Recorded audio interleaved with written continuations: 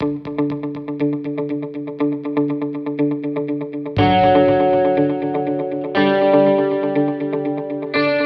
Why Watch That sneak peek. The critic got a chance to see a sneak peek of the new movie Thoroughbreds. It comes out March 9th, near possibly a theater around the corner from where you live, maybe. This is a movie written and directed by Corey Finley. Wow, wow, wow. Starring a cast you may or may not know, and a member of the cast who unfortunately has gone on. Olivia Cooke is in it. You may know her. Anya Taylor-Joy.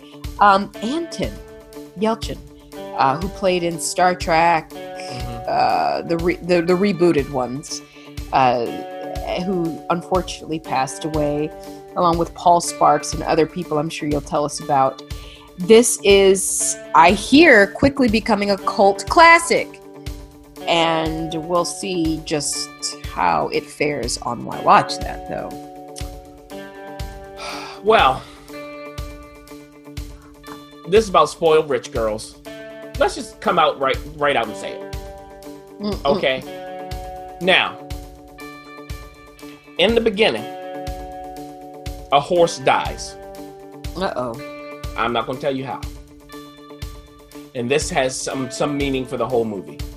The title is Thoroughbreds. Yes. But who are these thoroughbreds?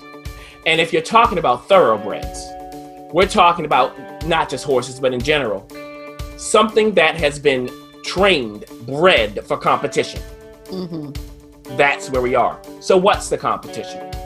Well, one of these spoiled rich girls, played by Anya Taylor-Joy as Lily, seems like she has everything together. The clothes, the prep school, the smarts, all of that. But her mother recently remarried.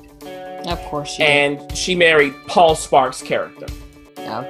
Okay, Paul Sparks from House of Cards, from that Waco miniseries that just went away. Now, Paul Sparks ain't having none of Lily. Okay? Wherever you want to go to school, I paid for you when you're going to school. Okay? Period. We're not having all of that from you. So, he's cramping Lily's style. Now, Lily is tutoring Amanda, played by Olivia Cooke, for the SAT. They are the same age. They used to go to school together. All right. Amanda doesn't care about anything. So she offers up an idea. Why not just kill him? Okay. Why not? Hey, now is that a joke or is that serious? Now, roped into all of this is Anton Yelchin's character, Tim, who's a drug dealer. And he's a drug dealer who likes to sell to high school students. So he's out of high school recently, and he keeps going back. So what's that about?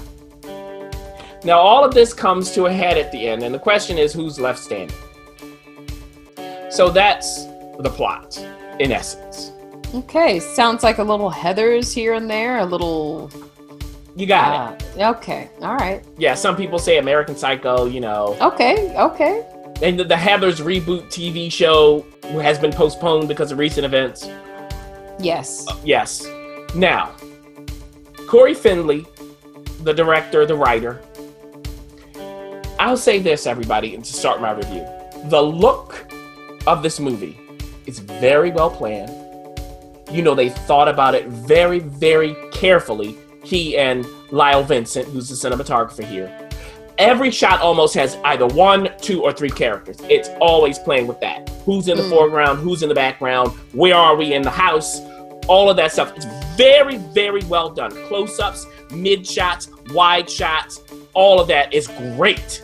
Oh, you don't usually talk about the shots. Next. Love it. Along with that is the score. Oh! It is informative. Okay. So if you're thinking about competition, the score tells you where we are, even when it may not be showing up in the writing and in the performances. Uh-oh. Very useful. And not that it needed to, but it's always that reminder that, hey, something is coming, right? So we have that. As far as the characterizations, I don't like none of these people. None of them. Now, maybe the mother, and this is Lily's mother who married Paul Sparks' character, she's the most sympathetic of the bunch. Are you supposed to like them, though? No. Okay. I hope not. I'll put it that way. I absolutely did not care who lived and who died. Couldn't care less. Mama, okay, you can stay. That's about it. So, by the end, everybody, it's working fine. But where it goes at the end, for me, was not believable. And if you listen to this podcast, you know, this is not what I typically say. Because I go along with what you present. So when I say believable, I don't mean that this wouldn't happen in the real world. Not just that. I mean, what you set up in your own movie, I'm not buying that ending.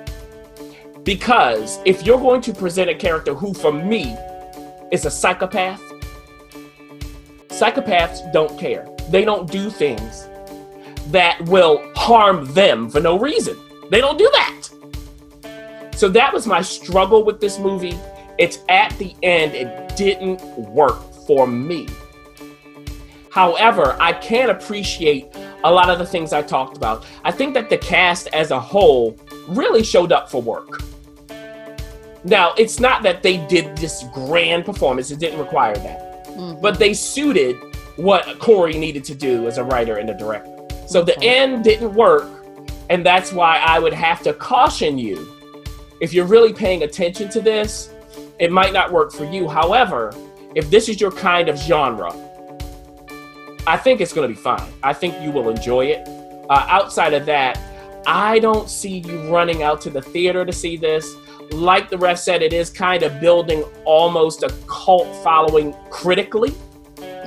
We'll see whether that translates. This is the kind of movie that'll be on late night cable or something. You're just browsing Netflix and you find it. Oh, that's better than I thought it would be. No. There you go. Okay. Listen, Thoroughbreds comes at a theater near you. You can choose to go or maybe not. This upcoming Friday as a taping, March 9th. Listen, if you should dare, I say, listen to the critic.